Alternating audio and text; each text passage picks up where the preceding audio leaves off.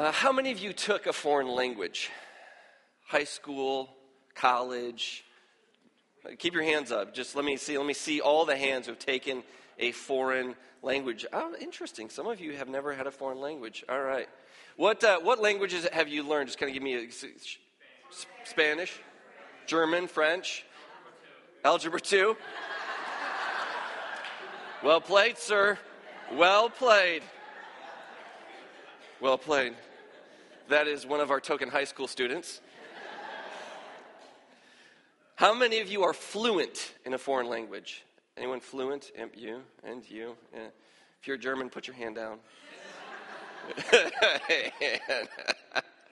You haven't made Andy fluent yet? Slacker. I took French in high school, and I did very, very well in French. I can tell you a total of one word.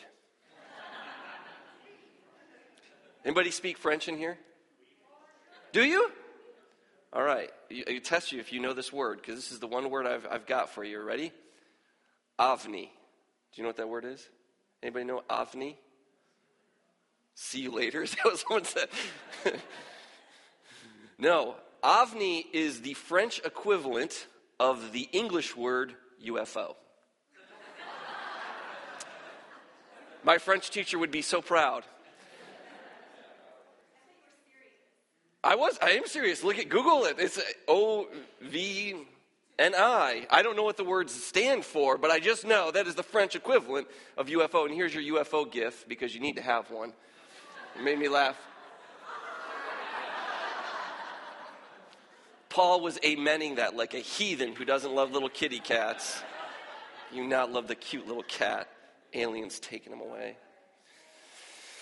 Oh, I remember my first day in seminary. I had to take advanced Greek. I remember my first day. Now, Greek that you learn in seminary is biblical Greek. So the New Testament was written in what we call Koine Greek, which hasn't been spoken for like 2,000 years or so. So at 8 a.m., right, I'm going to learn this language, advanced language. I had taken basic Greek 2 years prior. Do the math. So when the teacher first hands out this sheet with very simple sentences like, my name is John, like simple stuff. And I looked at those sentences and I saw a line there, a circle there, and that's about all I could do. My palms began to sweat, and I was hoping that alien would take me with the cat, right?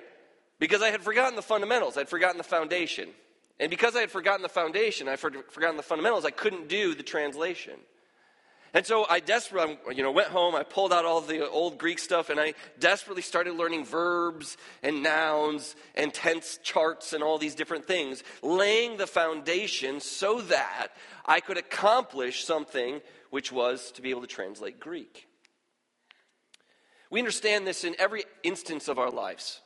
We understand that you learn fundamentals not because that's what you need to learn and you're done, but because you want to be able to do something better than that, your next step. Some of you all probably work with somebody where you say to yourself weekly, maybe daily, how do you still have a job? Anybody?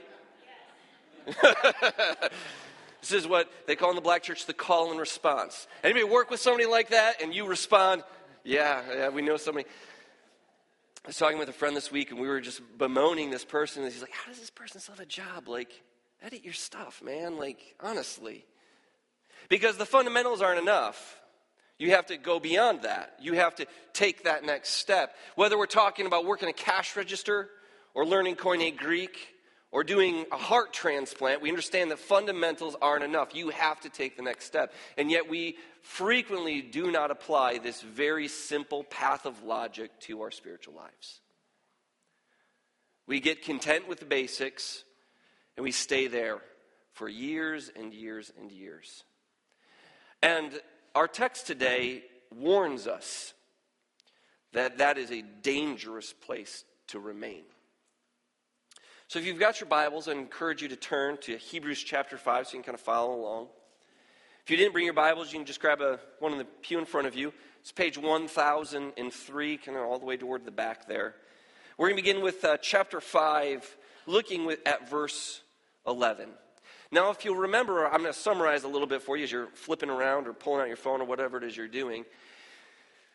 Last week, the author of Hebrews starts digging into some really deep content. He wants us to understand the very depths of Jesus. And he starts pulling at a very obscure reference from Genesis chapter 14, this story about Melchizedek. And then he fast forwards to Psalm 110 to talk about how that plugs in and how both of those texts plug into Jesus. And so he's diving deep stuff here.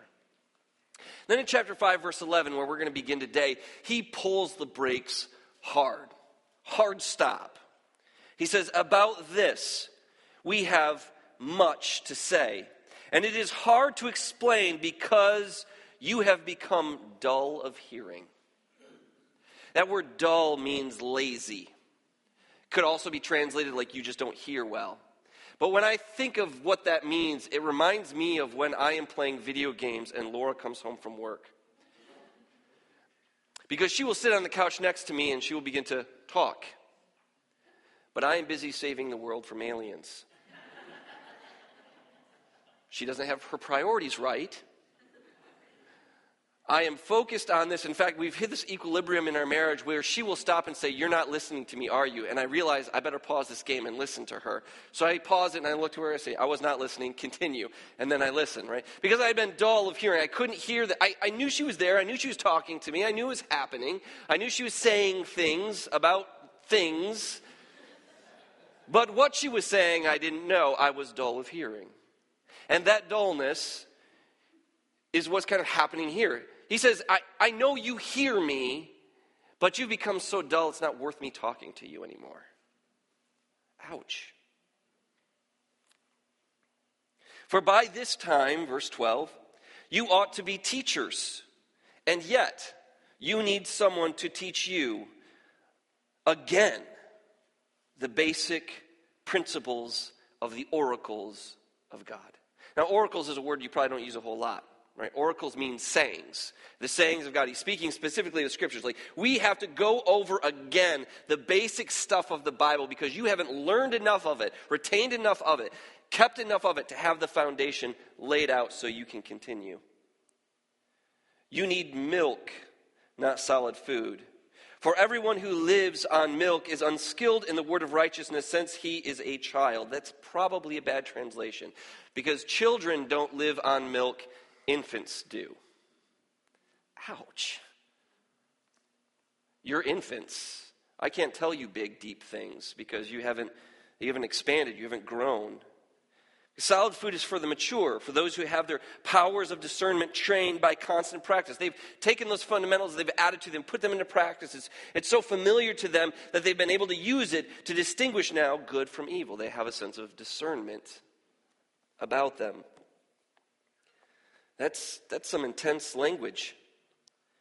And it sets up two important principles that I want to tackle quickly. And that is this, the importance of a good foundation. I mean, you see that obviously. The oracles of God, the scriptures, function as the foundation for how we know who God is and what God wants. Otherwise, it's just me spouting off an opinion to you or whoever you're listening to. Says, I really think God is like X, and they say X. Or I really think God wants me to do this. I listened to a debate last night, much to my family's frustration.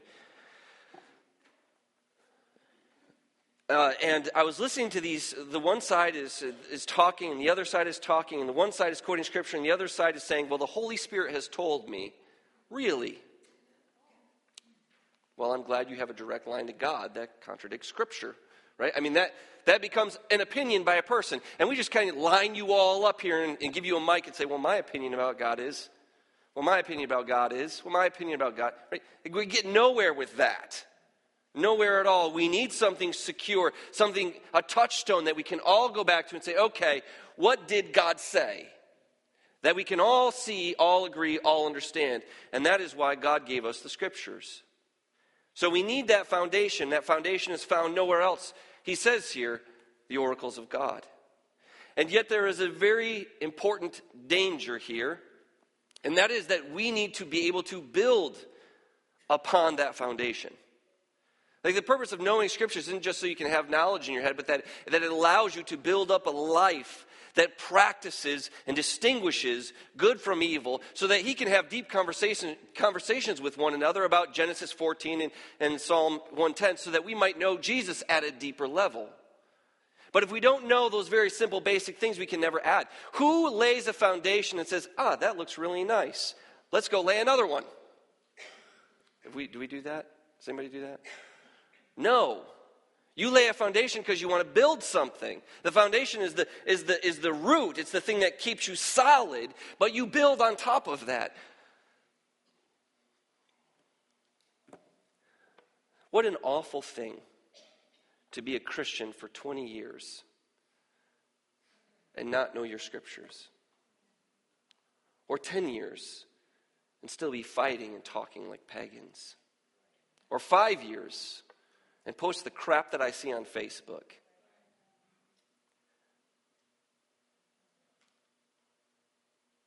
If we aren't progressing, what are we doing? If we aren't growing, what good is all of this? If it's not leading us to deeper things and a more alive knowledge of Jesus, if it's not leading us to distinguish good from evil, what good is all of this? You're just killing your Sunday morning.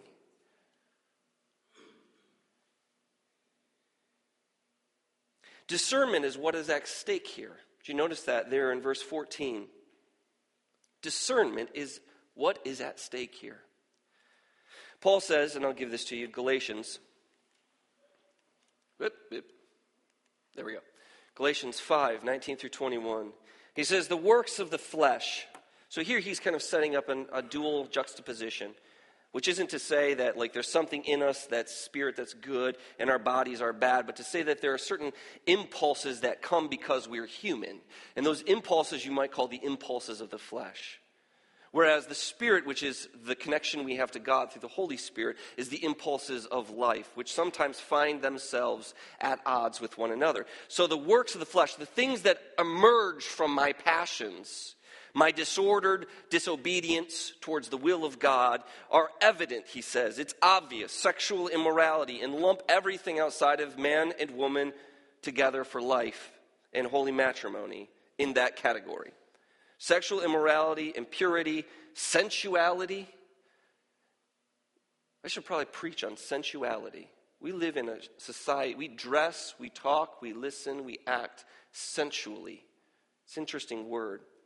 Idolatry, sorcery, enmity, strife, jealousy, fits of anger, rivalries, dissensions, division, envy, drunkenness, orgies, and things like these. I warn you, as I have warned you before, that those who do such things will not inherit God's kingdom.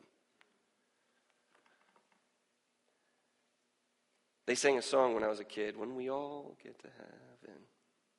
What a day of rejoicing that will be. When we all...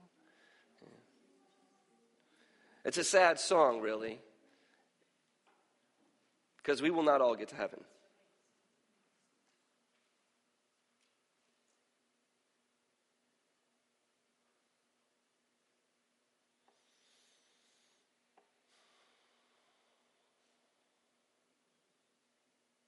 And it brings no one pleasure to see or to say that, but it's true. And the problem is that these are not new things in the world. But the problem is that we are living in the age of delusion, the age of spin, the age of opinion. And we are very good at lying to ourselves. You're all good at lying to yourself. I'm good at lying to myself. In preparing for this sermon, this text really hit me hard. I actually feel really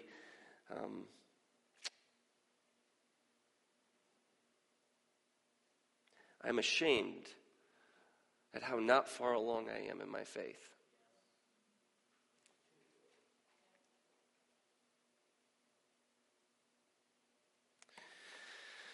The text goes on and says, because discernment is at stake, because we need to be able to see good from evil, and because we live especially in a society that is really no longer sure at all of even basic goods and evils. Because we are so good at lying to ourselves and thinking we are something that we aren't. Because there will be people who spent their entire lives going to church who will not enter the kingdom of God. It is imperative for the sake of our souls that we hear these words. Therefore, let us leave the elementary doctrines of Christ and go on to maturity. Not laying again the foundation of repentance from dead works and faith toward God and instructions about washings and the laying out of hands and the resurrection of the dead and eternal judgment. And this we will do if God permits. These are vital issues that he brings up here. These are really important.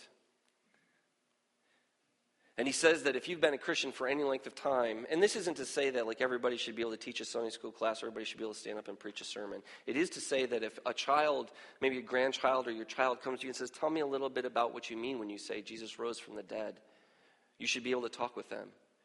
If your neighbor says, hey, listen, tell me a little bit about what the Bible thing is all. I see you go on Sunday morning. Tell me a little bit about that. You should be able to say something about it. That if you've been a Christian for any length of time at all, and your knowledge of this Bible is not to the extent that we have to go over again what baptism is all about. Now, some of you are new, and you're like, I don't know, what's baptism all about? That's fine. But if you've been a Christian for any length of time, we've got to talk about that again. I grew up in the Church of Christ, man. Every fourth Sunday was a sermon on baptism.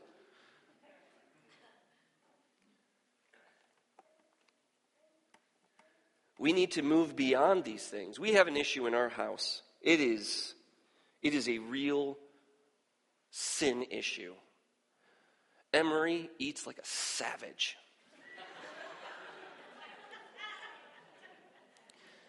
Just a savage.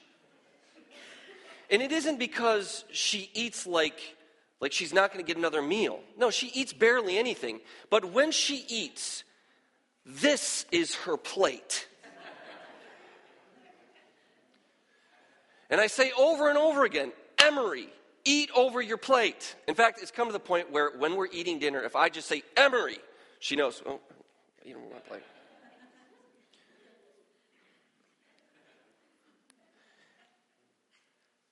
Esri is wanting some change. When she takes a little something and drops it to the dog, we're like, oh, look at that. It's kind of cute, you know. 1-year-olds get away with stuff. They just get away with it, right? Chubby little faces, big eyes. They just get away with stuff. And that's fine for like a year, but even with that, I'm getting sick of it, right? Because once you're 8, we say, all right, go to the bathroom, wash your hands, brush your teeth, eat over your plate. Because what is cute at 1 is not cute at 8. Any parents? There's my call and response. Any parents give me a witness? There it is.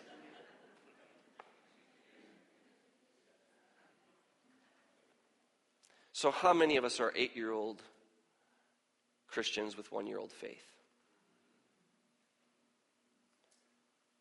8-year-old Christians with 1-year-old knowledge. 8-year-old Christians who have not progressed to the next step, who haven't considered the next step. Here, the author takes a hard turn, almost seems inconsistent with what he's been talking about, because at this point the author's been focusing hard on maturity, trying to get us to see the importance of maturity, trying to encourage us to grow on beyond that. And here he kind of dumps into apostasy. Apostasy is a fancy church word that means you're going to hell. Verse 4. For it is impossible for those who have once been enlightened, who have tasted the heavenly gift, have shared in the Holy Spirit, and have tasted the goodness of the Word of God and the powers of the age to come, and then have fallen away, to restore them again to repentance, since they are crucifying once again the Son of God to their own harm and holding him up to contempt. Almost seems like that doesn't follow. Like, how did we get from get mature to you're not saved? Like, what what happened there? What happened there? Well, this is consistent with what the author has been doing all the way through this letter. Remember that his letter is very pointed, and he's pointed at encouraging us to hold fast to the confession of Jesus. In fact, you might say the call response here is that Jesus is supreme above everything. And because of that great supremacy, whether we're talking about grace or salvation or holiness or beauty or truth, all of it, Jesus is supreme. And so the response with that call is hold fast to the confession of your faith. Don't let it go. We see this call and response kind of happen here. And we get these dire warning in Hebrews 2:1, just this one line that says, hey, listen, be careful, don't drift away. And then we get a direr warning there in 3:12, which expands it and says, hey, listen, don't let there be an unbelieving heart in you, because if you fall away from the living God, you won't enter into God's rest. And here we have this direst warning, something that is far more extreme, in saying that once you have fallen away, you could have fallen to such a state that nothing can bring you back. So we've gone from dire to direr to direst. So what is he after here? What's being pressed in on? Well, two important things I think are happening between these two lines of maturity and apostasy. And the first is this. How does immaturity lead to apostasy? Well, it leads to it in this way. And we might use the phrase failure to thrive. If you're in nursing or you work in the medical industry, you've heard that before. Usually a child, usually an infant, but doesn't have enough weight, is losing weight, it won't gain weight. They're failing to thrive. They're not growing. And if you don't grow, it leads to death. When Emery was born, she was jaundiced, and so she was losing weight. And when the doctor said this, I panicked. On the inside, I was very strong and manly. I didn't have a beard yet, so not that manly. Some of y'all might want to look to yourselves. But I was panicked. I was like, oh my gosh, like, she's losing weight. She's going to die. And the doctor was like, put her in the sunlight. She'll be fine. And I was like, Laura, call the tan salon. We're going to show up there. Emery needs to put on some weight. She needs to thrive. Do we hold that same intensity? Because I know all of you would be the same, even if it's like your second or third child, right? I mean, we get panicked when it comes to the kid because we know that life is so precious, life is so valuable. Do you take the same intensity of care for our souls?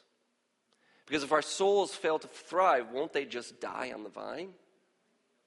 Now, Jesus uses this metaphor. He says, I am the vine and you are the branches. If you abide in me, you will bear much fruit. What a beautiful thought. Beautiful metaphor. But what happens if we don't abide in Christ? What happens if we stay on the tree, but no nutrients flow through, no growth, no fruit, no anything? Eventually we will wither and fall off or be cut off. Failure to thrive. So from immaturity, it's only one step further to apostasy. Because of that failure to thrive, what happens when the time of testing comes? What happens when things get really hard? What happens when things begin to fall apart? What happens when everyone, whether we're talking about a faithful Christian or a non-faithful Christian, says, why, God, why? We've all been there. We will all be there again. What happens in that day if you have not added to the foundation? You'll crumble. And so that's what the warning is here for, to say to you, listen, this is what happens if you are not maturing as a Christian. This is the danger here. And the second danger is like it. This, you cannot be brought back. What does that mean? What is that after? Well, notice that what he talks about is the crucifixion of Jesus. So there came this moment in your life, if you're a Christian here today anyway, there came this moment in your life where you had a collision of emotion and logic. And the emotion in your heart said, I am a really terrible person. And if there is such a thing as heaven, I don't belong there. And this sense of conviction, this weight as we look at just the 10 Commandments, and you say, man, have I lied? Have I cheated? Have I lusted? Have I taken God's name in vain? Have I done any of these things? And I say, well, you can check them all off the list, man. All of those are present in my heart. And so that weight bears down on you, and you say, God, help me. And then you hear this wonderful message that Jesus lived and died for your sins, was raised to eternal life for your justification, and all of that can be imputed and given to you so that all of your sins are washed away. And that brick of conviction which smacked you across the face and said, man, I need to change. I need this thing. I need this life. It changed you. But what happens when you continue in sin and harden your heart? I don't have another message for you. There's not a second gospel. Like, there's not another thing that we can say, oh, well, here, that we've been keeping this in our back pocket because we knew at one point, you weren't going to really follow too well. And so here's this thing that you didn't know about that's going to reconvict your heart. There's nothing else. There's nothing else. There is but one gospel. And if you've heard it over and over again, and you've been sitting in church and you've been able to harden your heart to it, and it hasn't brought you to your knees, and it hasn't brought you to tears, and it hasn't brought you to repentance, and it hasn't brought you to maturity, and it hasn't done any real work in your life, there's nothing else that will. And so, in a very real and literal way, there's nothing that could bring you back. If that message doesn't call you to add to the foundation, nothing else will.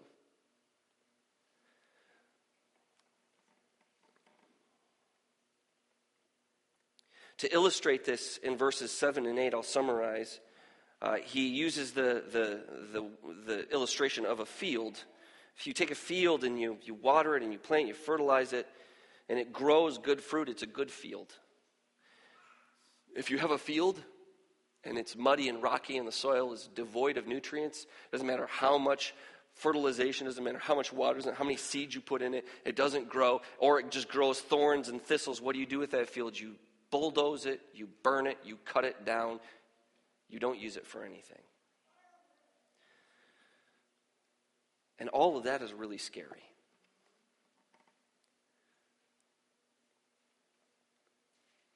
Now, all of that is also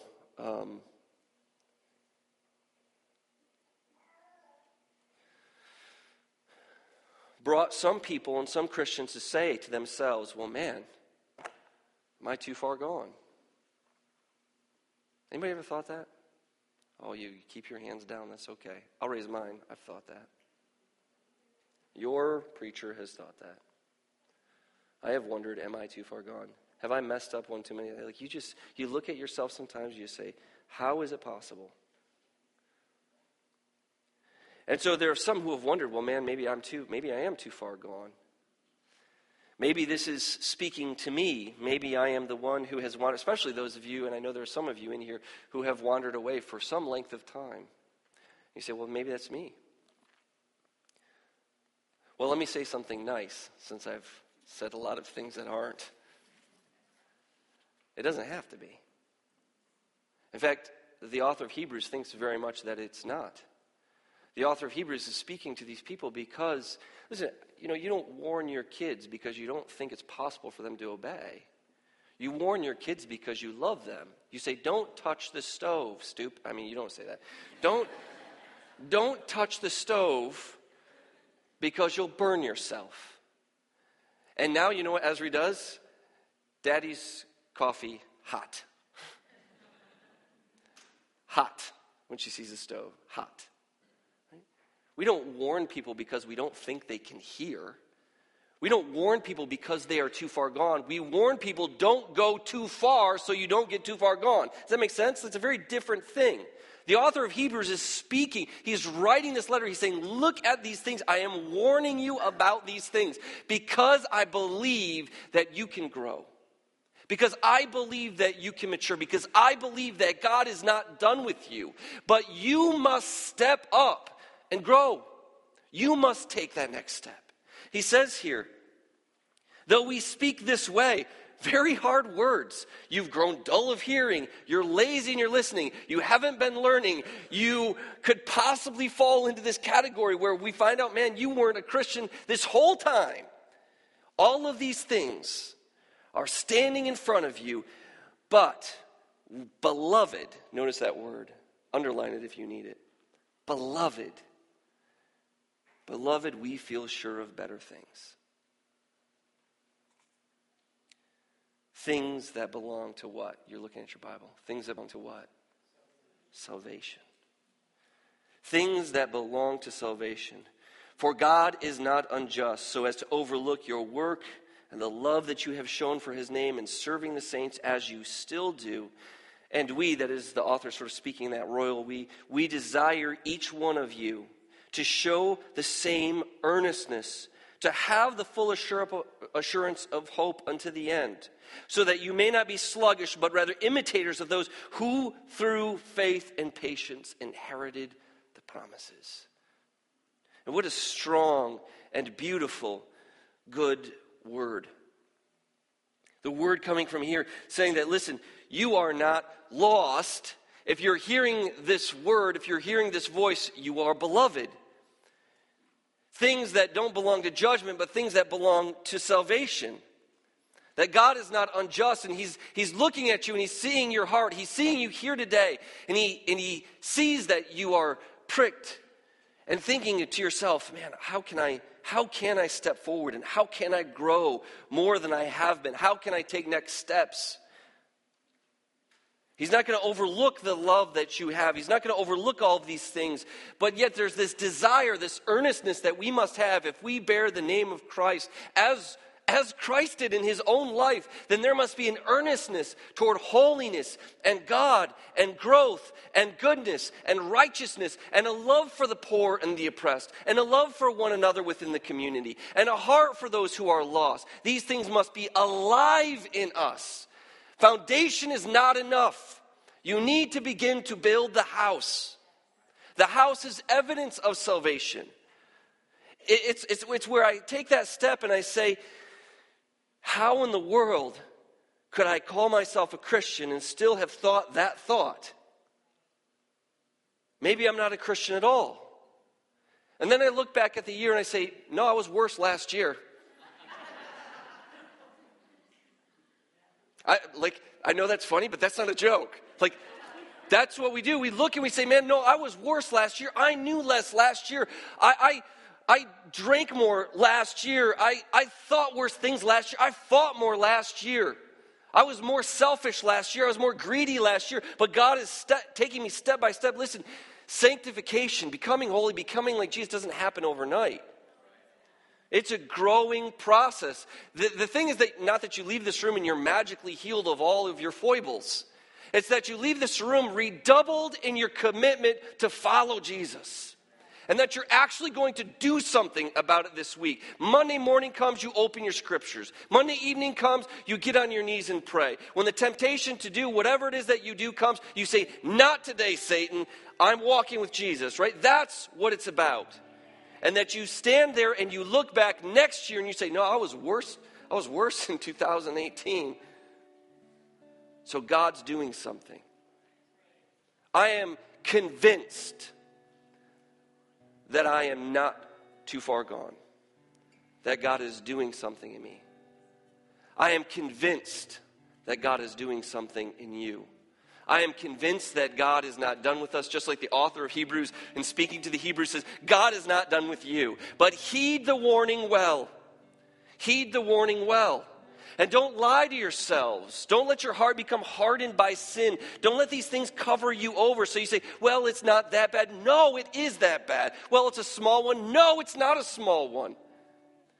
We pursue holiness like it's our business, because in Jesus Christ it is. Because, beloved, we can feel sure of better things, things that belong to salvation.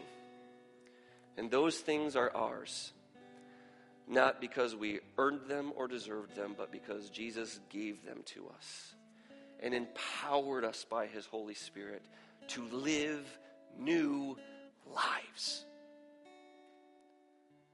So this week, live a new life. Let's stand as we sing.